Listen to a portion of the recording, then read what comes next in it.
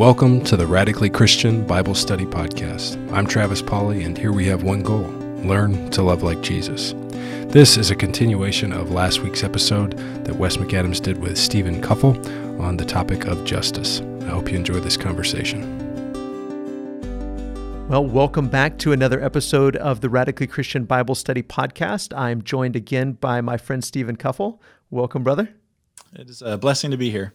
Thank you for joining me again. If anybody is watching or listening now that didn't listen to the previous episode on justice, I would encourage you to stop the recording right now and go back and listen to that first episode, because I think that introduction of what biblical justice looks like, both in the Old Testament and in the New Testament, and understanding justice and righteousness, I think that's going to be really helpful and maybe even necessary to listening to this conversation, which will be more of a critique of some of the secular or modern theories about justice. And if you don't have that foundation that we talked about in episode 1, it's going to be a little bit difficult to follow maybe the conversation we're going to have now. But again, welcome to everybody. And this is an incredibly important conversation. And any time that Christian people are navigating and interacting with our neighbors in any context, in any country in the world, at any time in the world, it's going to be difficult and it's going to be different because we do approach things differently. I like the word worldview. We have a different worldview. We have a different way of thinking about ourselves, about others, about the purpose and the reason for the world, the story of the world. Where did we come from? Where are we going? What's the narrative here? And so if we embrace a different story, then it's going to cause us to embrace a different identity and a different way of functioning in the world. So as we interact with our neighbors, it's going to be difficult, but we have to try to find both common ground and also ways to sort of push back against things that may be headed in the wrong direction. Because I think as people that are concerned, we should be, and as we talked about in the last episode, we're concerned about our neighbors. We're concerned about justice. We're concerned when people are taking advantage of others or when people are being taken advantage of. And one of the things we're going to do today is we're going to walk through an article by Tim Keller, who is an author I tend to think very highly of. And this article is entitled "A Biblical Critique of Secular Justice and Critical Theory." And what he does is he lays everything on a spectrum. And I think that, and this is something we've talked about on this podcast several different times, is collectivism versus individualism, and sort of this spectrum between collective thought and individualistic thought, and how that influences the way that we interact with different things. And he sort of puts these different theories on a spectrum, and he begins on one end of the spectrum with individualistic thinking, individualistic theories of justice. And the first one is libertarian or freedom. And he summarizes it by saying a just society promotes individual freedom. So the key part of libertarian justice theory is the idea that a just society promotes individual freedom, which pretty much just means these are your natural rights and you can pretty much do whatever you want to as long as your rights aren't infringing on someone else's. Yeah, that's one that I tend personally to identify with the most. We have a culture that is founded upon freedom, these inalienable rights, the idea that everybody can come own their little chunk of America, and that's yours, and you own it, and nobody can take that away from you. If I were to abandon my faith and just become completely secular, I would probably wind up closer to that end of the spectrum. And so I'm glad we're doing this, because one of the things that I need is I need people like you. I need writers like Keller. I need brothers and sisters in my local community to remind me that the world's answers get some things right. They do, but they get stuff wrong. And if we just swallow them wholesale, we'll wind up leaving our faith, or at least we will not be who we ought to be. And that's not acceptable. Yeah.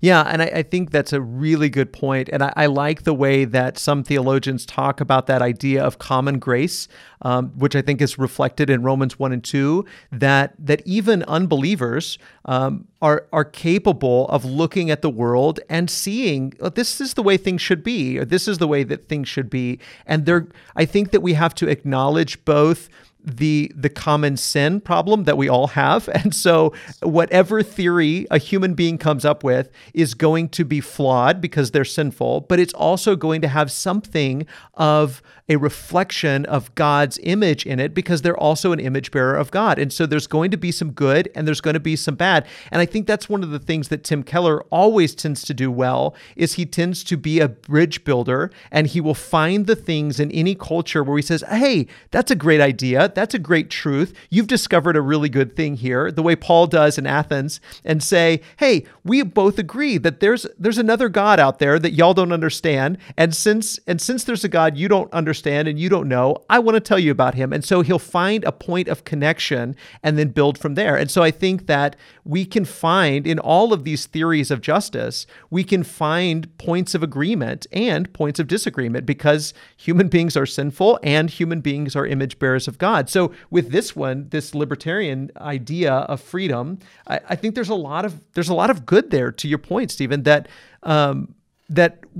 we would look and say, if somebody works hard for something and then someone else comes in and takes what that person worked hard for, if the government comes in and takes it, or if people that feel like they've been oppressed or needy people or whatever just sort of overrun what someone worked for and they take it away from them because they say, well, we can use this better or we need this more, and so we're going to take this away from you and use it ourselves.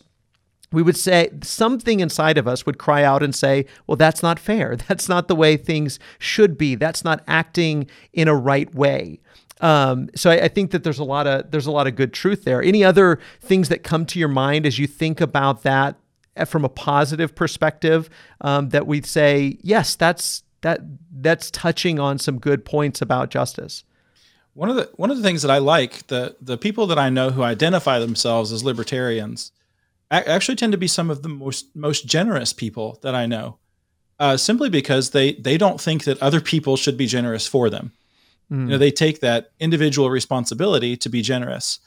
And so I appreciate that. I don't know that that's part of the political philosophy of libertarianism, but it's just interesting that as you kind of adopt that worldview, that I am individually responsible for every aspect of my life, it tends to create people who take things like that, if they're trying to live correctly, it tends to create more generous people because they take responsibility.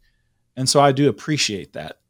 And that is one of the things that when I speak to friends or family members who identify with that, I tend to compliment them where they have recognized those common graces. They have recognized the way things ought to be, and they have taken individual responsibility to do that. And so I appreciate that. That I think is a big benefit of the worldview. Definitely. And I want to be clear too, and I think you would probably agree with this, that this isn't to say that someone can't vote libertarian or think in a libertarian way and be a Christian as well. But what we're doing, I think what Tim Keller is doing is simply taking these secular views of justice and say, if there is no God, assuming there is no God, or without any sort of responsibility to a higher power or to religious thought, how should the world function? And those that take a secular libertarian view are simply those that say, well, everybody ought to be able to pretty much do whatever they want to do and take responsibility for themselves.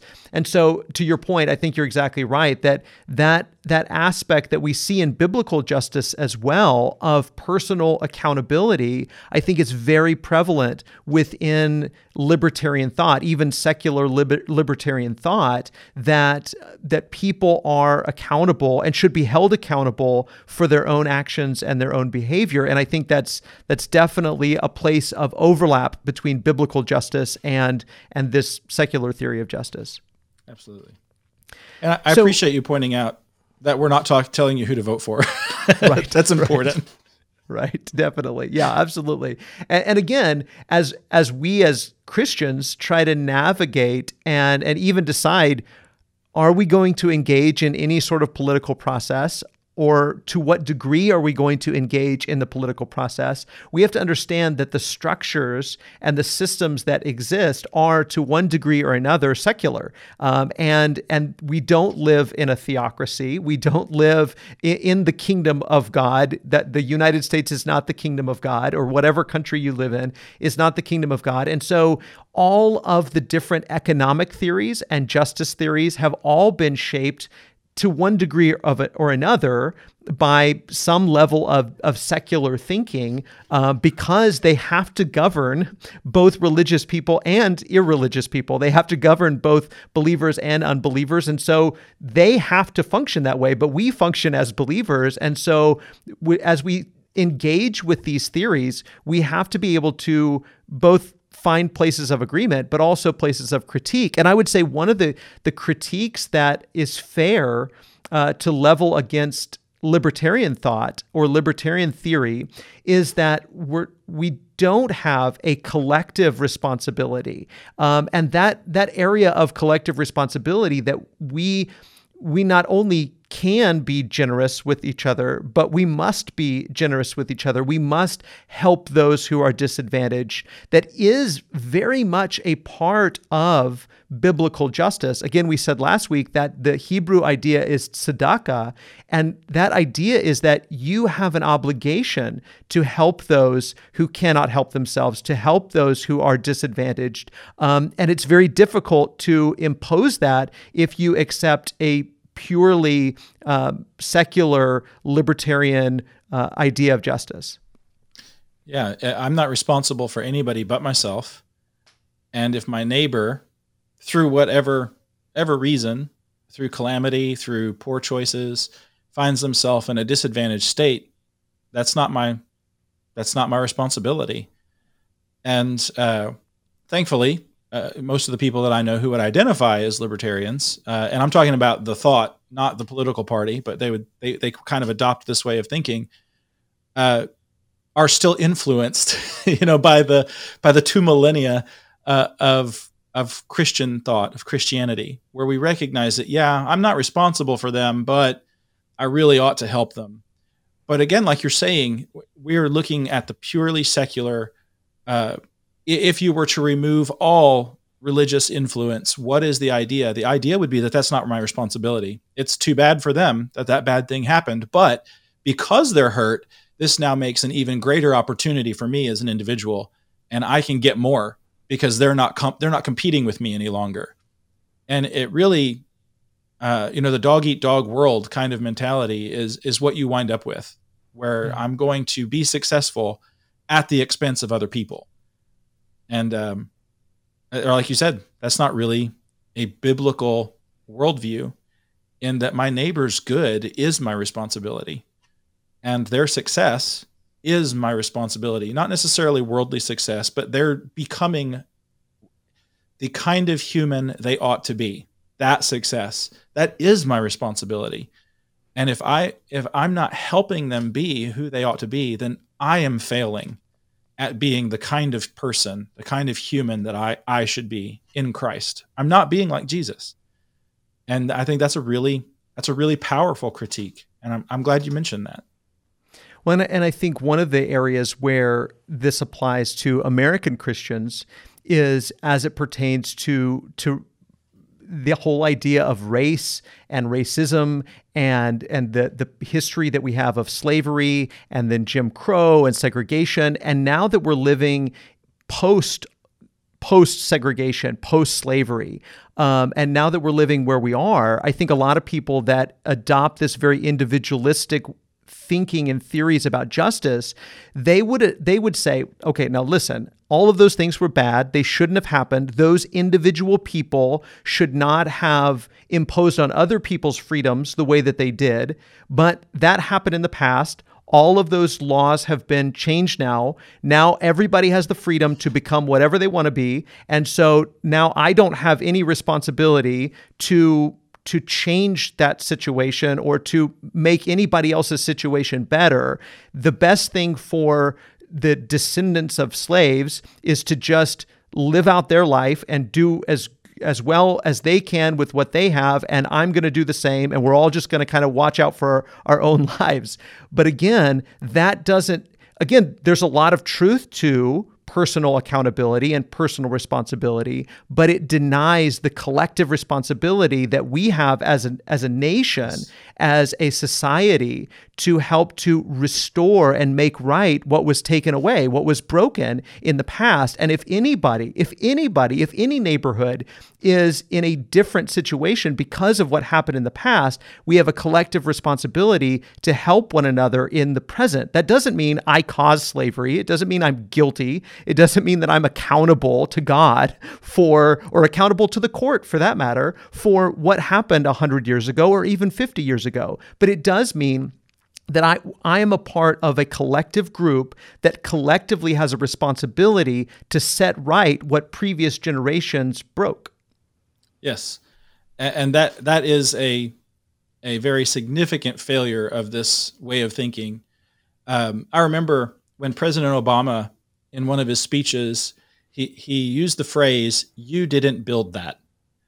And the idea, that the reaction from a lot of people that I knew was, I did build it. I did earn my place where I am. I've earned every penny I've ever gotten. And what he was doing in that statement, again, maybe coming from one of the worldviews we'll talk about in a moment, but he was recognizing a community level truth that we as a nation, we as a culture, have a history of doing things. And I couldn't run a business without the interstate highway system. I couldn't run a library without or a bookstore without all of the authors who are producing books. And so there is this interconnectivity that exists between all individuals and even society as a whole. And this fails to recognize the links together, which you see in the letters to the 7 churches. Right. You'll have John point out failures of the group. And while he's pointing out failures of the group, he'll note, like to Sardis, I think, he says, there's still some of you who haven't soiled their garments, but guys, come on. And so God recognizes both. Yeah. And the failure, and I'm glad you pointed that out, the failure of the libertarian worldview is that it only recognizes the individual. Yeah. And that's a big failure. I think from a libertarian perspective, it would be hard not to think of God as unjust if you don't recognize that God's justice has some element of collective responsibility. Because when you look at times where God punished an entire community or an entire family or an entire nation because of the sins that were going on collectively, then you could say, well, how come God is doing that? Why is God doing these things? Why, when Achan stole from Jericho and took some of the things that he wasn't supposed to take, and the Israelites attacked Ai, a lot of them died because one guy had stolen some things, and the entire nation suffered in their next battle. And then even when Achan's sin was discovered, the entire family was put to death. And I think it's because as purely individualistic people, we tend to forget that we're part of a collective and we have a responsibility to hold each other accountable. We have a responsibility to help each other, to teach each other, to admonish each other, and even to bear the responsibility or to bear the consequences of sin. When someone sins, it doesn't mean I'm personally accountable for their sin, but it does mean I have a responsibility to help put right what my brother or sister or cousin or neighbor broke. And sometimes we tend to deny that when we don't look at the world through a biblical lens. Yeah, and that's what should happen in local churches when somebody is caught in a sin. If somebody were guilty of embezzling in a local church, well, the church as a whole could say, oh, they shouldn't have done that. They better go make that right. Or the church as a whole can say, we failed this person. They needed something, and we weren't there to reach out to them. It's a failure on our part too. Yes, we didn't actually embezzle anything, but they needed help. And we either didn't help them with their struggle for wealth or whatever, or they needed, perhaps it was to pay, maybe they were behind on their mortgage, who knows, but we didn't help them. And so now we as a community have this obligation to go past just recognizing the sin, but to help that person heal, to bring them back to where they ought to be. And there might be a cost to that. Maybe the judgment against them will be that they have to repay the money. Let's help them. Let's help them pay that back. So this isn't a burden on them for the rest of their life. And that does not sit well with individualism. But that, I think, like you mentioned, that there is this collective responsibility, and we bear that with one another. And that is how a community of believers is supposed to operate. Yeah, definitely.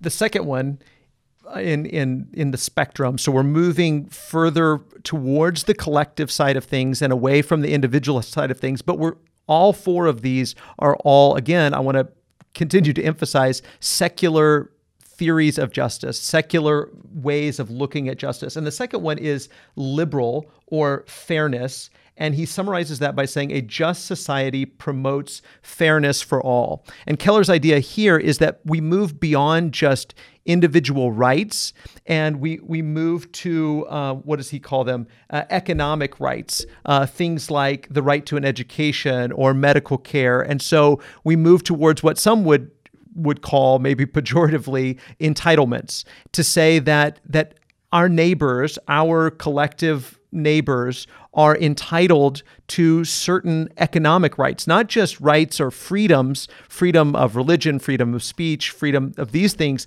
but also some things like roads to drive on, like healthcare, like education. And so they would look at some of these things. And I think that most American Christians that subscribe to a secular theory of justice are probably somewhere in between the libertarian and the liberal view of things, where we would say, well, yeah, I don't think that everybody should have free college education, but I think everybody should have free high school education or elementary education. And so we do kind of tend to think that a just society will provide some things for our neighbors, where we're not all living, out in the middle of nowhere and saying, I'm not part of a community, I'm not part of a neighborhood, I have no responsibility. We all tend to recognize that a just society will provide some things for some people, but here's that's kind of the hang up too, is deciding who gets what. How do we decide who gets roads to drive on, and what should those roads be like, and where do we get the money to pay for those roads, and who gets these types of privileges for living in this community? Yeah. And are we going to talk about how this lines up with the Bible first? Yeah. Let's talk about how the touch points and the overlaps between this and biblical justice. Yeah. Liberal, again, to maybe emphasize what you're saying, is we're not talking about a political party. We're talking about a worldview. And the idea of liberalism is fairness, maybe is a better word, is actually a biblical concept. You have Paul writing to the Corinthians, who are very wealthy, and they have promised a gift to the saints in Jerusalem who are very poor. And he writes in this letter, I think it's 2 Corinthians 8, he says, I'm not saying that you have to bear their burden forever, but right now you are in a very financially blessed position and they are not. So as a matter of fairness, he says that word, as a matter of fairness, your abundance should provide for their need. And so this is a biblical concept. And I think he'll even go back to the manna, the bread from heaven.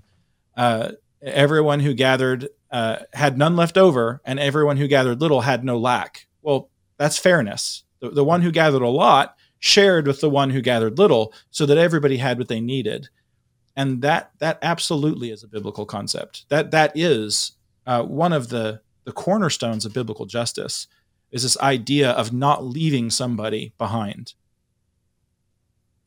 Yeah, definitely. I think that a lot of even our secular justice, or this secular idea of taking care of each other, has been heavily influenced by Christianity. In fact, I think Keller even uses the idea that they've sort of smuggled into this secular theory the idea that people are important and valuable, because without some sort of religious framework, if you just approach this from a secular point of view, why should I care? Why should I care that other people don't have and I have? Why should I care that other people are in need? Now, it's very easy to be libertarian and be secular, but it's hard to be liberal and be secular, to think other people need my help and I should help them to some degree. Doesn't mean that I should take care of all of their things or all of their responsibilities, but to some degree, I owe it to my neighbor to help them. Now, why would anybody think that way if they didn't have some sort of a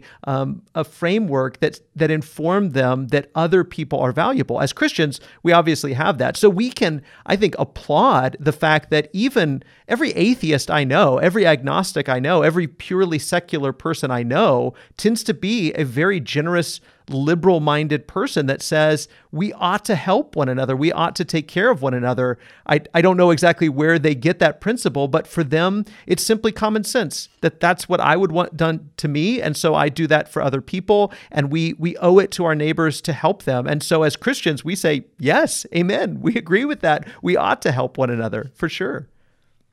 Yeah, and I like what you mentioned and what Keller brought up about how this leans upon a biblical framework. One of the chilling things about reading human history is you come away with an understanding of how bad it could be.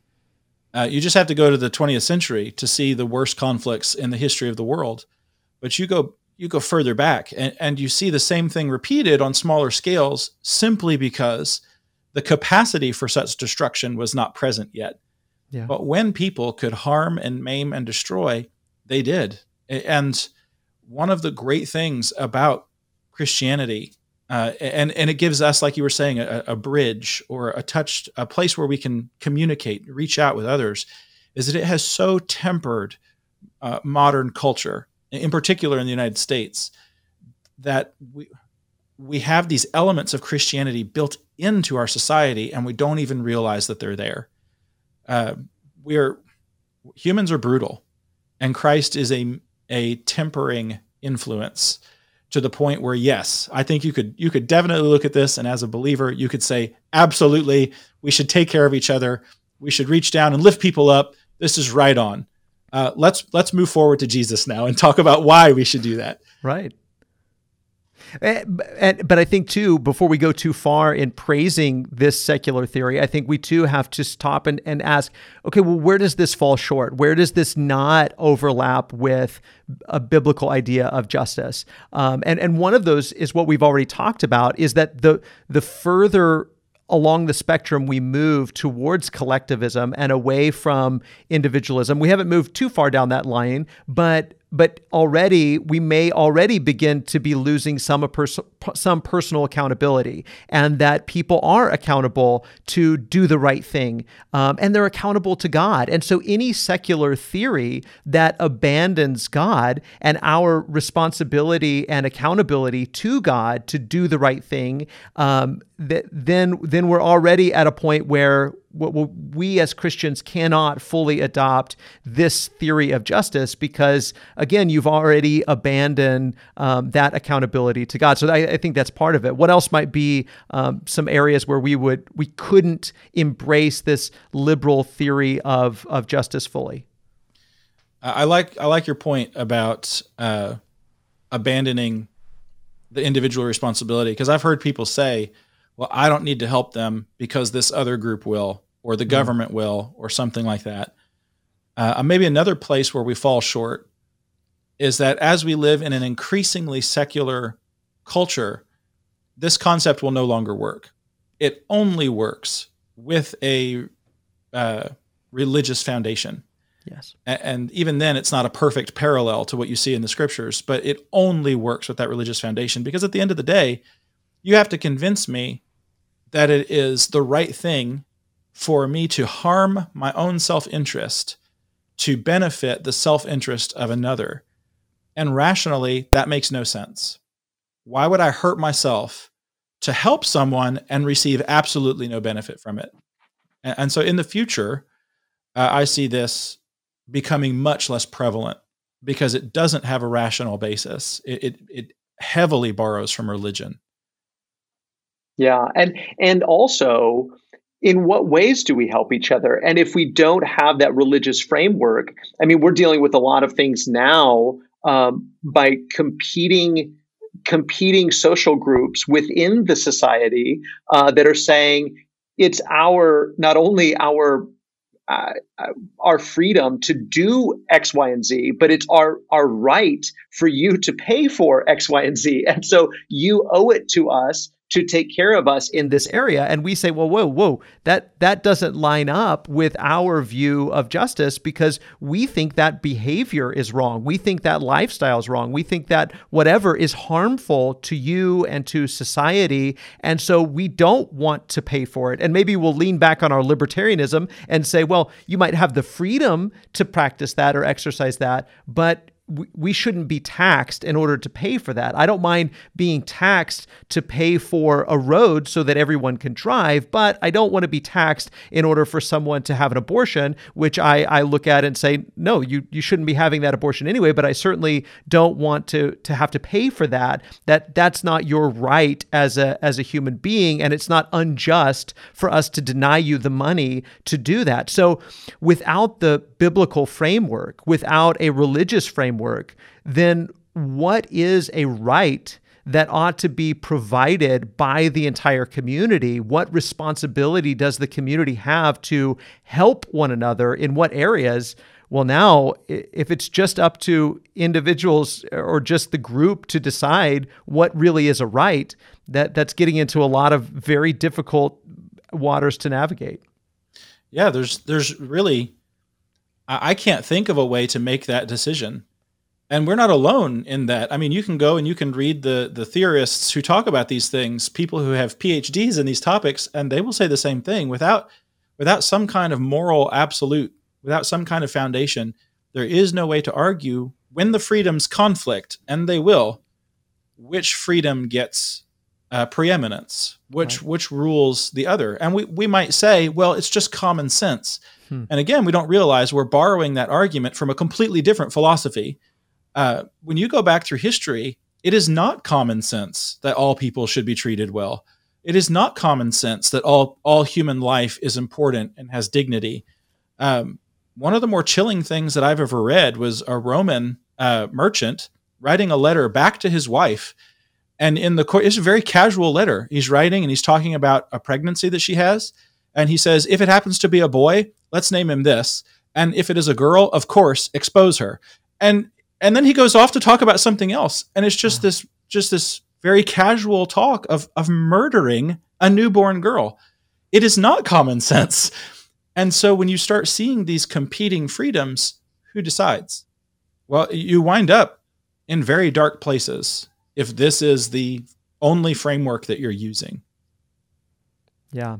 And I hope that those that are listening can already see the conflict between both the two secular ideas already of libertarian sense of justice or theory of justice and the liberal theory of justice, but also where Scripture would say, well, yeah, that is unjust. It's unjust to do either of those two things in some ways, but also we can find areas of overlap. That brings us to our third one, and our third one is utilitarian or happiness. A just society maximizes the greatest happiness for the greatest number. So where does that idea, and I think that we certainly find a lot of people in today's culture that would land in this group. Where can we as Christians applaud this? What areas does this theory of justice have in common with a biblical view? And then we'll talk later about where it disagrees. One of the good things about this is that it does recognize the collective. Right. We do have this sense of community, and we do what's best for the community.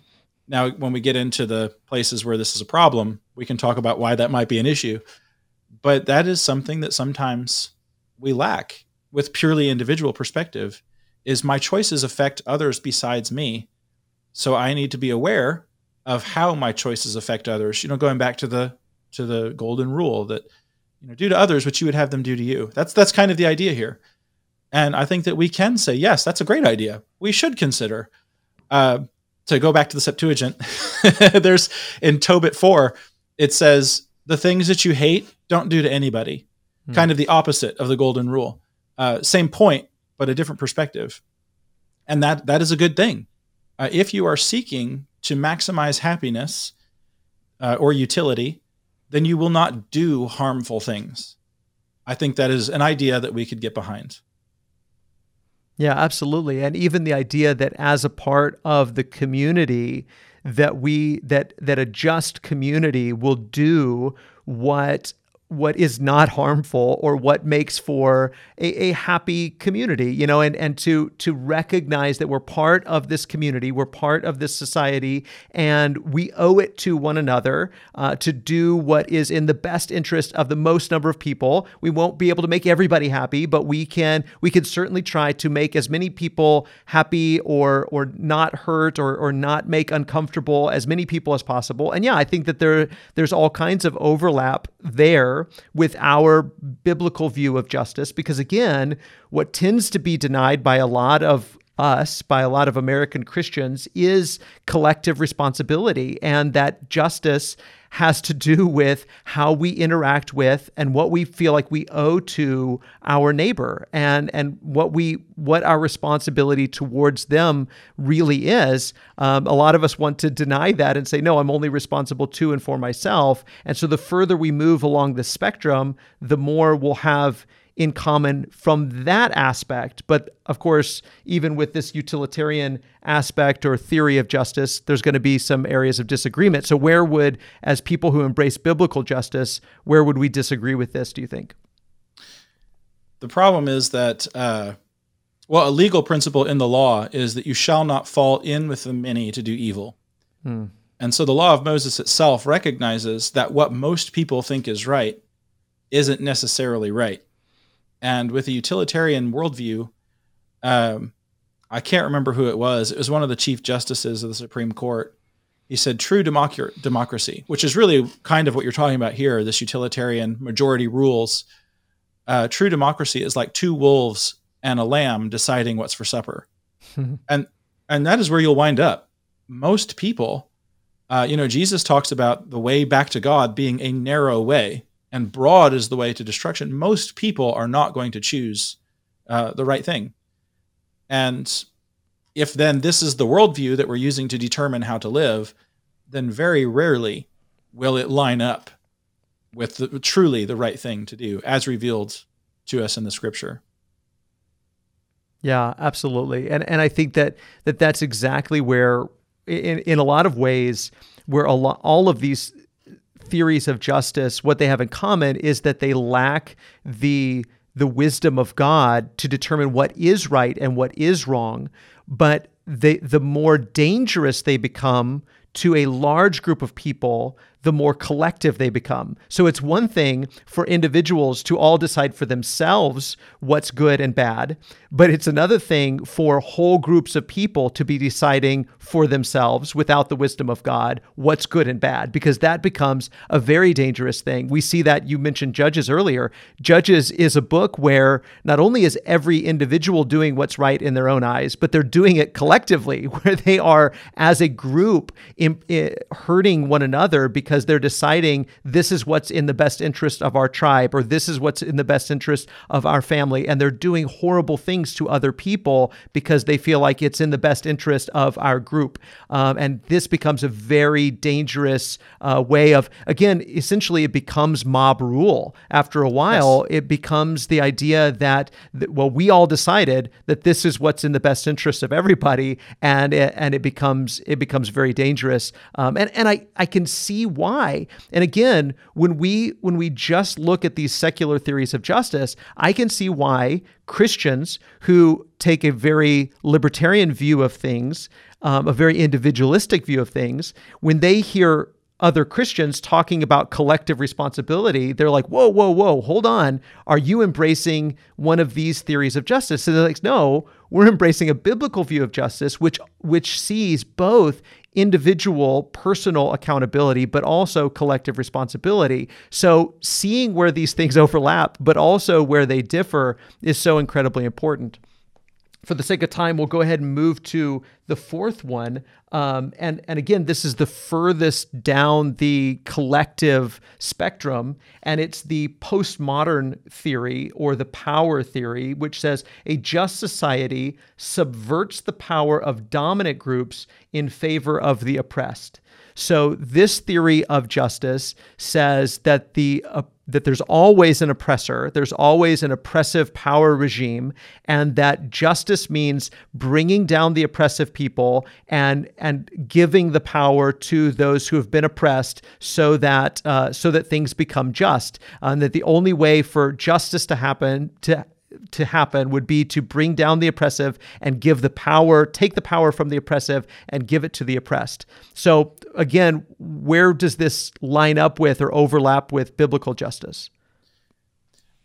The further you get down the spectrum, the more difficult it becomes, yes, I think. Yeah, but sure. You do, at least for me, I do think you see this with, like in the book of Revelation, with the fall of Babylon. It's interesting that Babylon isn't named, whoever that book is about, but it is this oppressive power that is coming in and kind of steamrolling over the Lord's people. And so there is this understanding then, as a Christian, the cry for freedom, the need to end oppression. You have the saints crying out from under the altar in Revelation 6, how long, O Lord, until you avenge us? And so, yeah, there is this very powerful biblical motif throughout the scriptures of God coming to rescue the oppressed, of bringing judgment upon Egypt, Babylon, Persia, Greece, all these nations that become super dominant powers and grind others with their heel. God wounds their head. And so that really is a biblical principle. And so I think we could agree on that level, that oppression is a terrible thing. Yeah. And I think, too, where we might agree with this theory is the idea that people who belong to a privileged group, people who belong to a group that are comfortable, have a tendency to not see things as they really are. They tend to not see the injustice that's happening. Again, the Bible Project video that you brought up last week is a great example of how you can unintentionally be part of a group that is disadvantaging others. In fact, we're all part of systems. We're all part of structures that disadvantage others for our own advantage. I mean, if you look at it on a global scale, you can see how there are certain countries of the world that they exist to make our cheap goods. And we are living off the backs of this very oppressive type of labor, and we're okay with it because we get a lot of cheap stuff and we use it and we throw it away and we live these consumeristic lifestyles,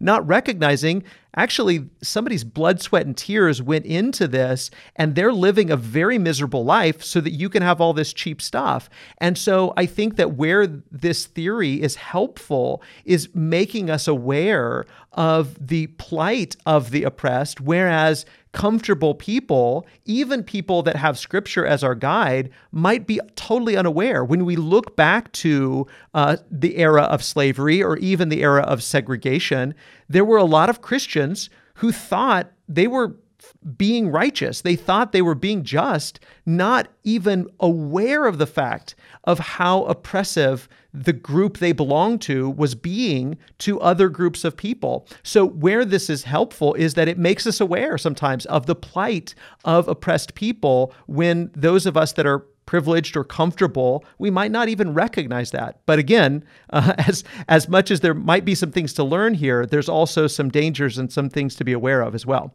Where might we have to push back against this as Christians and believers in biblical justice? Violence is one thing that I think of immediately. Yes. I was in college, and so this is years ago, and it was in a African literature from the Caribbean. That was the class. It was actually a really cool class. There was a lot of neat stuff. It might not sound interesting. Trust me, it was. But one of the teacher in this class actually brought up, we moved from that little focus area over into the United States and looked at oppression. And one of the questions that she asked during the course of the class was, is it right for a group of people to be oppressed? And the answer is no. Is it right for you to help them no longer be oppressed? Yes. Is it right for them to use any and all means in order to end oppression? And the answer has to be no. But she believed it was, to the point of murdering innocent, and this came up in a classroom discussion, to the point of murdering innocent individuals who are a part of the oppressive system in order to end the oppressive system. And this is the inherent danger, is it justifies any action as long as that action moves against those who are part of the system. And that's not biblical. That's exactly right. And I think that where this, again, because it's a secular theory, if there was no God who would come in and rescue the oppressed, then, just do whatever you need to do to free yourself. But again, as Christians, we believe that it's God's job to bring vengeance. It's God's job to bring retribution. It's God's job to bring down the oppressed, and that we cannot and must not take matters into our own hands and take up the sword against the oppressive. That in fact, if anything, we are called to love our oppressors. We are called to, and again, I know for some that might even be hard for me to say because I'm not part of an oppressed group, but as a Christian, I am, not personally, but collectively, my people as Christians have been oppressed for 2,000 years in one part of the world or another. And it very well may be that I end up suffering at the hands of persecution. And if that's the case, my job is to love them. My job is to feed them when they're hungry, give them drink when they're thirsty, clothe them when they're naked, put a roof over their head, even my oppressors, not to use any means necessary to take back my freedom, to take back my rights or justice for myself. And so I think you're exactly right that we cannot take that upon ourselves and throw down the oppressive. And I think that's exactly where this theory of justice leads. In fact, it would say that that's the only just thing to do, whereas we believe that that sort of justice belongs to the Lord and that only He can bring down those oppressive regimes in that way. Yeah, and one of the things that we need is we actually need each other. I need people to help me see, like Nathan and David. I need people to help me see when I have been either actually oppressing someone, actually harming someone, or part of something that brings harm, so that I can make it right. And depending on which particular theory you might ascribe to in this postmodern power spectrum, there is no place for that discussion. It's not about helping people get better. It's about replacing them, undoing them.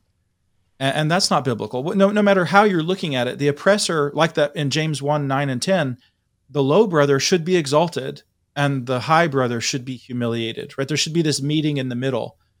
And this doesn't allow for that.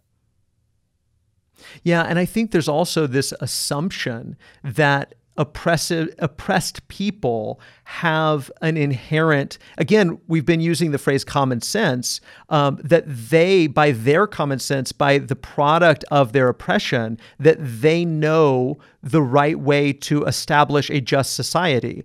And that it speaks too highly of human intuition. It speaks too highly of human wisdom that we cannot, even if we've been oppressed, and there is a certain wisdom that comes with suffering, and the Bible affirms that there is wisdom that comes with suffering, but the idea that oppressed people will always establish a just society is an assumption that is not borne out in reality. We see often oppressed people who take over and they actually become the oppressive. In fact, Israel even did that. We see that even with Israel, who become free people who were slaves, and then they become free, and then they enslave one another and they enslave others, and they repeat that kind of oppression. And that's what happens. That's what human people do, is they oppress one another when we remove God from this sense of justice and establishing just communities and just societies. When we take God out of the picture, then whether we're talking about people who are part of an oppressed group or an oppressive group, it doesn't matter. We're all going to oppress one another, and there's no mercy, there's no grace, there's no generosity, there is no assuming the best about one another. It's this power struggle. And as long as it's this power struggle, someone wins and someone loses, and that's not the gospel, and that's pretty far removed from the gospel itself. Amen. It's not about power. It's about redemption and reconciliation. Yes. Yeah, and I think that that might be a way of tying all of this together, is that most secular views of justice, most secular theories about justice, have no real way of bringing people together, of reconciling, of restoring. And really, ultimately, and I think this has to be acknowledged, that ultimately only the Lord has the power to bring about true justice. And so I think that we must, as Christians, we must embrace an already and not yet view of the kingdom. We must say, okay, God has brought about justice in Jesus. He has brought redemption and freedom from my oppressors. And so now I should walk in justice and righteousness in the way I live my life. I should cry out for justice when I see people that are being hurt and oppressed. I should say that's wrong, and I should cry out for fairness. But at the same time, I also have to patiently endure waiting for the ultimate justice of God. And I think that all of these theories of justice, whether it's libertarian on one extreme or it's this postmodern other extreme, they all are utopian to some degree, to say, if we all just live on our own plot of land and do our own thing, then we'll have a wonderful society and everything will be great. Or if we give the power to the oppressed, everything will be great, or whatever theory in the middle. And all of that fails to recognize the power of sin. And it's only Jesus who can ultimately bring redemption and reconciliation and justice. Yeah, I like the point you made about the oppressor. The oppressed becomes the oppressor. That's human history. Yeah. I mean, you even see that in our own nation's history. These people whose story is they're struggling for their freedom. They don't want taxation without representation. They feel like they're being oppressed, so they take to arms. They write this beautiful document that safeguards the freedoms of people, the rights to life, liberty, and pursuit of happiness. Meanwhile, they have slaves, and so it is this cyclical nature of oppression, and it will continue indefinitely until the kingdom is no longer not yet.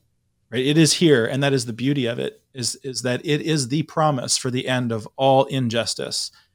And we fail to bring that about because we are imperfect, but one day the Lord will bring it about.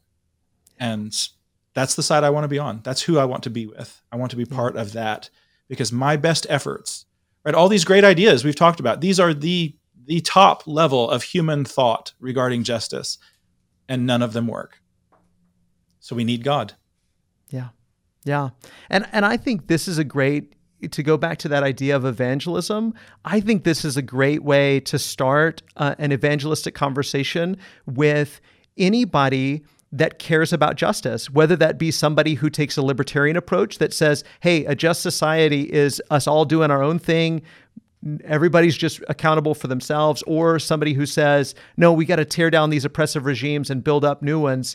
Wherever they are on that, I think that helping them to see where we can applaud where they're right and where we can agree where they're right, but then also help them to see where they fall short and where they don't even live up to their own expectations, and then help them to see how Jesus can bring about what they're looking for and longing for and seeking, how Jesus can bring that about. I think these could be great evangelistic conversations that we have with our secular neighbors. Yeah. Amen. It's really what everybody wants. That's why these theories are here. We really want justice. But the full picture of justice only comes from God. I think you're exactly right. Yeah. Well, Stephen, thank you so much for this. This has been really rich and really helpful. I appreciate you, brother. Yes, it's been a blessing.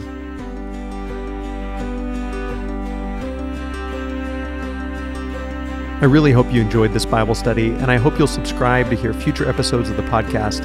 A big thank you to Travis Pauley, as well as our McDermott Road church family, for helping to make this podcast possible. And a special thanks to all of you for listening. We love you, God loves you, and we hope you have a wonderful day.